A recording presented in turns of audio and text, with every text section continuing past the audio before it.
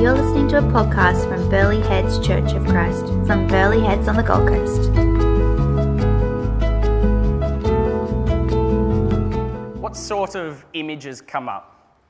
What pictures do you see or artwork have you seen before? Probably something like this. Does that look familiar? Yeah. It's lovely, isn't it? Nice meadow. I mean, they're in the Middle East, but there's a nice meadow. Jesus is happy. The kids are all happy. They're all sitting patiently. No one's throwing anything at other kids. We've got a mixture of ages and race here. There's even a little goat or sheep down here that's also listening to Jesus. It's beautiful. I found this by typing into Google Luke chapter 18, verse 15 to 17, and I clicked images, and this is the first one that came up. So it's highly likely that that's what you were thinking. Completely incorrect. It's not what was happening at all. Let's have a look at what was happening. So Jesus was standing there. He was healing people. He was laying his hands on people and blessing them. And all of a sudden, we had parents coming up to him and thrusting their children at him. It would have been more like a rock star scene where people were just trying to get to him. The parents didn't just send their kids off and just let them sit there at his feet. They were running at him. And it also says that they were infants. They were taking their infants to Jesus, hoping that he may touch them. We know that it's infants because the word that was translated to infant was the same word that they used in Luke, where they were talking about Jesus being swaddled in a cloth as a baby. And then again in Peter when he's talking about babies. So these are little nursing infants. And they're wanting to take these babies to Jesus. They saw value in taking their babies to Jesus. Now, in the Greco-Roman world, infants were very low. They were valueless. One scholar actually said they're not adults. That's how he described them, not adults. And they had such little value that they were just abandoned. They were taken out and they were abandoned. Often. It was huge. It was happening a lot. And that was actually one of the first major missions of the early church. They would go out and they would find these babies and they would look after them. They would save them. Now, why did they abandon them? Don't know. Maybe they didn't see any value. They actually said they didn't actually have any value till they were old enough to help out on the farm. That's when they became of value. They could actually work for their value. Maybe it was some sort of psychological advantage because obviously medical facilities were so bad and children would have been dying all over the place. Maybe they didn't want to become too attached. I'm not sure. Whatever it was, they didn't have value. And historically, Christians have viewed children differently. Christians have always loved children, generally speaking. We've been countercultural when it comes to kids. Even today, where one of the biggest problems we have with children is abortion. One of the loudest voices against abortion is the Christian community. Christians have always had a heart for children, and I wonder where that comes from. Why is it that a sinner who believes in God values children more than a sinner who doesn't believe in God? I believe it comes from Jesus' love for children. The way that he cared for children has impacted how we care for children. Now, the disciples didn't understand this love for the children. They didn't get it. They didn't quite understand yet. They'd been with Jesus for about 2 years by this point, but they still didn't quite get it. And they were telling the parents, no, you can't come to Jesus right now. Take your kids away. They were rebuking them. And then Jesus quite strongly rebuked his disciples. Mark's version of this story says that he was indignant. Not just bothered, not slightly annoyed. He was angry. He was rebuking them. So he was trying to make a point here. Why do you think he was doing this? Because he cared for the kids. He cared for them. All people mattered to Jesus. He wasn't too busy for them. He wasn't too tired for them. He actually didn't just take time for them, he made a priority to be with these children. Mark says that he took the child, he would take them in one hand, he would embrace them, he would lay his other hand on the child, and he would pray for them, blessing them. Now, the disciples were probably thinking, hold on, we have people around here who are sick. Jesus is known for healing the sick. Let's save his time for the sick people, for the people who need healing. Why would we waste our time on a perfectly healthy baby? Nothing wrong with the baby. Why do we need to spend time? It's not that we don't want him to do it, but maybe his time would be better served elsewhere. But no, Jesus said, no, this is a priority to me. And he made it a priority. And the disciples probably should have seen this, because scattered throughout the Old Testament, there are times where children have been made a priority. We look at one version, or one example up here. It'll be coming up in Joel. In Joel 2, the prophet Joel warned the people of God of the coming day of the Lord, calling them to a nation of repentance and faith. When he charges them, he says this: blow a trumpet in Zion, consecrate a fast, call a solemn assembly, gather the people. So the worshippers are being called forth. The trumpet is to blown and the people are to assemble. But who? Who is he asking to come forward? Is it the elders? Is it the adults? No, in verse 16 it says, consecrate the congregation, assemble the elders, gather the children, even the nursing infants. All of the covenant people of God, including the children and nursing babies, are to assemble before him. He welcomes them. He wants them to be a part of it. We see the same picture in the Feast of Unleavened Bread from Exodus 13. When you gather before me, God says over and over, include your children. Bring them near that they too may be blessed. Children have always been a part of the Christian community. They've been expected to be a part of the community so that they can receive God's blessings, even the same as adults will. They're not barred from him. They don't have lesser status. Instead, they're invited into his presence to receive his blessings. Children have always been a part of God's grace and love. Now, Christ is not doing anything new here when he says, let the children come to me. Children are always going to be a part of the community of faith. They're allowed, they're encouraged, and they are wanted to come to God. And we would be silly or ignorant or even disobedient if we hindered the children from coming to God. So I need to be clear on what Jesus is not saying here as well. He is not saying that kids are without sin when he says that the kingdom of heaven are theirs. When Adam ate that fruit, we all fell. A newborn baby is born with sin. Children need the grace of God. As a parent, I know my kids sin. I see it daily, multiple times before 6 o'clock in the morning. They're learning, they're trying, but they sin. They are sinful, just like we are. Now, the children are bringing their infants to Jesus, and they're wanting a blessing on him or her, on their child. They're wanting Jesus to bless them. But how can an infant understand what's going on? Or how can they receive this blessing as such a child, such a young child? Jesus answers that every child or every person, no matter what their age, can receive the blessing of God. We see examples in the Bible. Jacob, he received a blessing while he was in his mother's womb.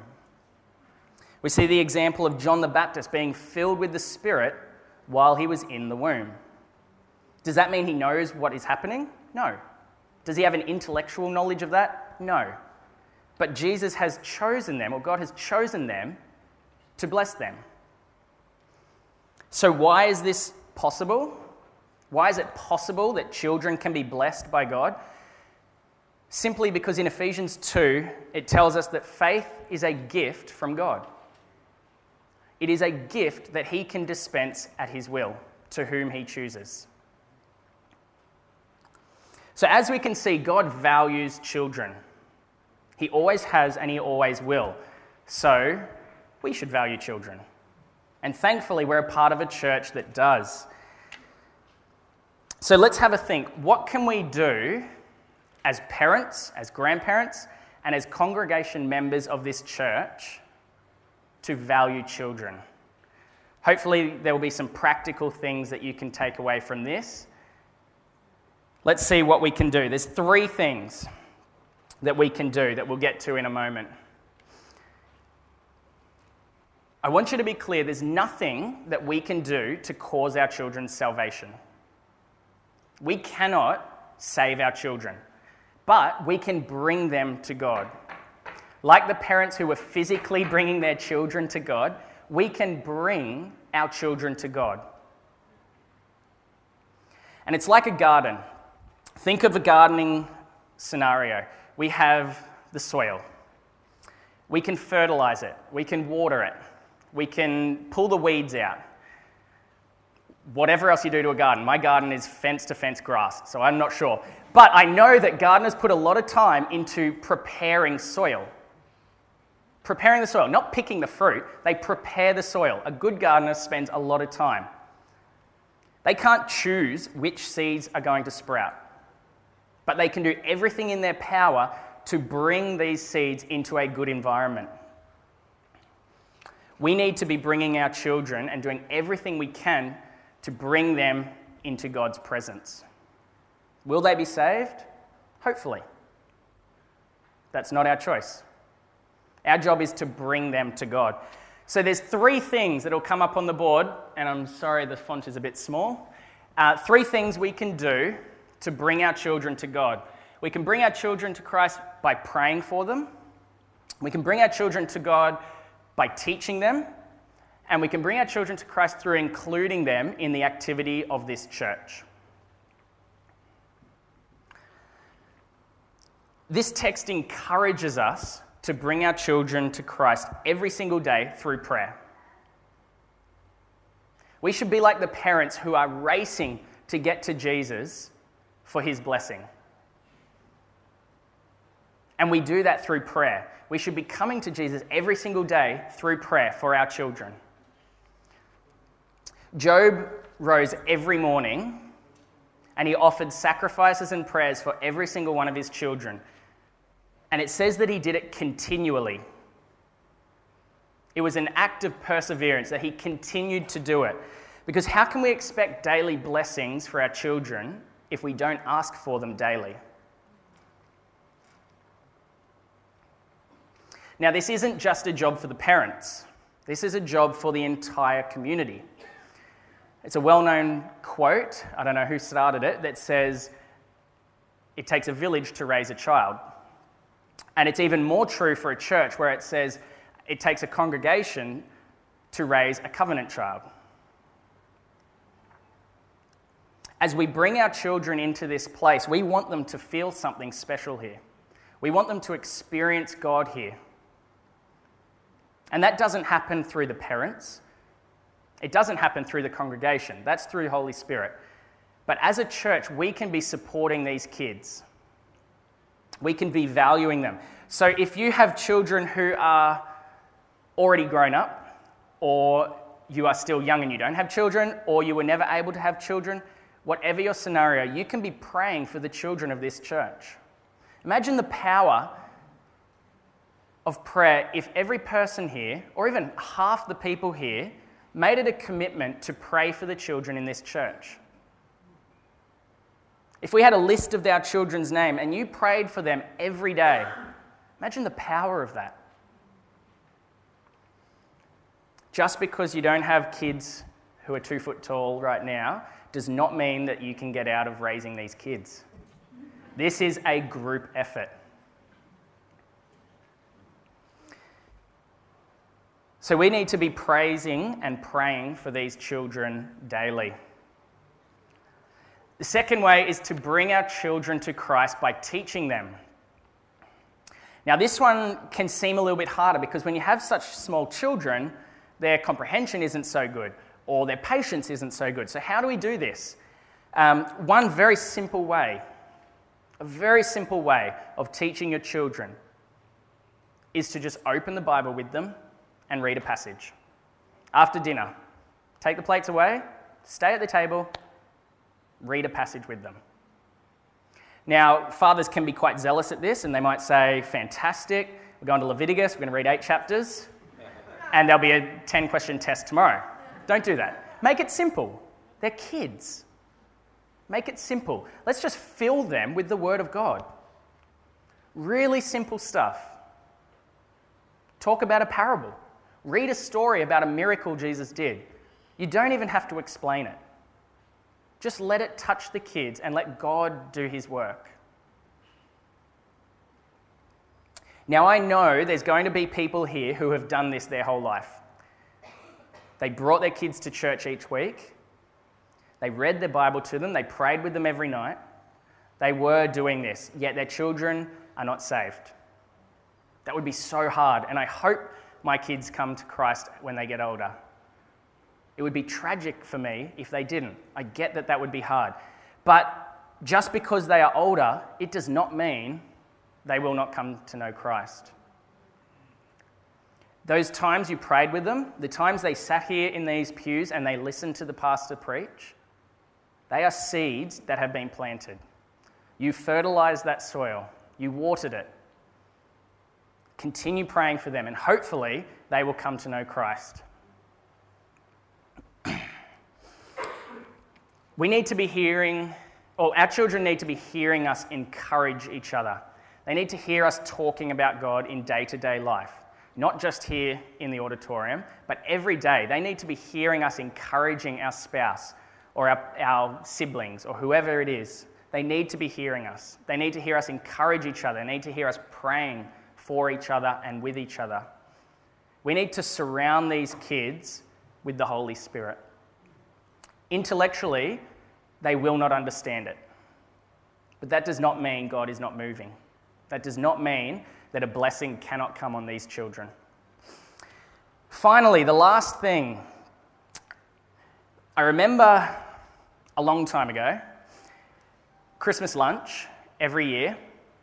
The table was very long, but there was definitely a higher table followed down to a lower table. It was the adults and the kids. And as a child, you want to be at the kids' table, but as you're growing up, you want to upgrade. You want to move up. You want to transition to the adults' end. They look like they're having so much fun down there. For some reason, they get the jokes in those, whatever they're called, bonbons. They're having a good time, and I wanted to upgrade to that. And I remember the year my brothers upgraded to that table. They were a few years ahead of me. They looked like they were having fun. They didn't look down our end of the table. They were too busy with the fun. And I thought one year, I think I'm there. I think I've matured. I think I'm ready. I'm the same age my brothers were when they upgraded. But it didn't happen. I was still at the kids' table. I was on the edge of the kids' table, but I was still at the kids' table. Now, practically, I know that's because physically there weren't enough seats. There wasn't enough room. I had to sit there. But I was thinking, hang on, I want to be part of that. Why am I left out of the adults' table? That looks fun. I should be a part of that. We need to make sure that when we have our children here, they are not hindered from getting to God. We need to make sure that they feel God's presence. Not because we've told them to go out into another room because they're noisy, but because they need to be here. They need to experience God. Now, this is one of the hardest things as a parent. I remember when we first had our first daughter, and I was talking to some people who had been through the experience of young kids, and they said, yeah, it's actually really hard. You basically don't participate in church for the first few years because one of you will have to sit out the back. That sounded terrible. I didn't want to take a few years off church. So we made sure that we brought our kids in. But then every single noise they make, you're worried that other people are bothered. And you know what? Other people might be bothered. They might. Our kids are going to run when they're not meant to run. They're going to make paper planes out of the welcome cards. They're going to draw in the guest book. They're going to do things that bother us. Not saying those things are right, but they're going to happen. They're kids. A month ago, Hayley made 20 paper planes. Today, she's only made 3. That's progress. We're getting there. Less damage to the church. But we need to make sure our kids are here. They need to be in this place experiencing what we experience. Not because we want them to, but because God has asked them to be here. He wants them to be here. They have to understand what we're doing in here. Now, that may be hard. That may be, I had Chelsea just before asking me, why are you drinking juice? And I had 2 choices. I have one, I can tell her, oh, just quiet, we'll talk about it later. Or I can use that opportunity to teach her. And so we talked about it. She was talking a little louder than I wanted her to, but we talked about it. Now, there could have been people around me who were bothered by that. But this was a little child wanting to know about God. This is where they learn about him, because they're not learning about him in their schools. This is where it happens. It's with the adults in their life. Sometimes you will go home from church, whether you're the parent or not, you'll go home from church and you'll feel like you've been in a wrestling match with someone 1/10 the size of you, and you've lost.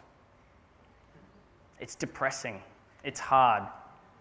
You get in the car and you don't even want to talk to your spouse. You almost just go home and you plunk and you think, is it worth it? It's hard, I get it. We're there most weeks. But do you know what? Whether it was hard for me or not, my children experienced God that morning. I have no idea what they heard from up here, what might have touched them, what might have spoken to them. I have no idea if that's going to come back to them in 5 or 10 years.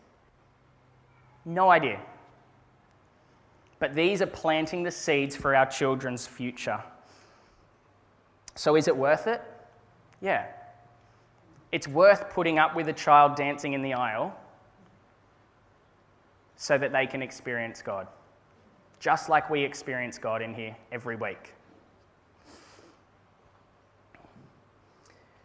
It's so encouraging to me when I hear the children talking to each other about a Bible passage or a story that we've read. I had my my elder daughter here singing before, and she was way off key, but it was the most beautiful sound I've heard. I felt sorry for the people around me. She was way off. But yeah, it was beautiful. God has asked us to bring the children in here. And what I love about this church is that we are so welcoming of children. Yes, we have to shut the gate now. That's a pain, I get it. Yes, we have now spent some money building a brand new playground. But these are things that show our kids that you have value. These are things that show our kids that we want you to be a part of our group. One of the most beautiful pictures I see is when one of the people of this congregation, one of the adults, are talking to a child, just one-on-one, just asking them about their day, how is school? And my kids are lucky. They have grandparents. They have very supportive grandparents. But they now have a wide range of people of different ages and of different backgrounds that can input into their life.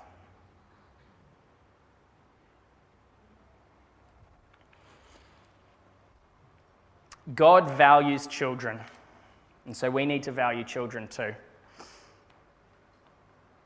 How precious children are in the eyes of the Lord, and how precious they must be to us. So let's keep bringing these kids to Christ. Let's keep bringing them in here. Let's encourage them. Let's talk to them. Let's pray for them. Let's teach them.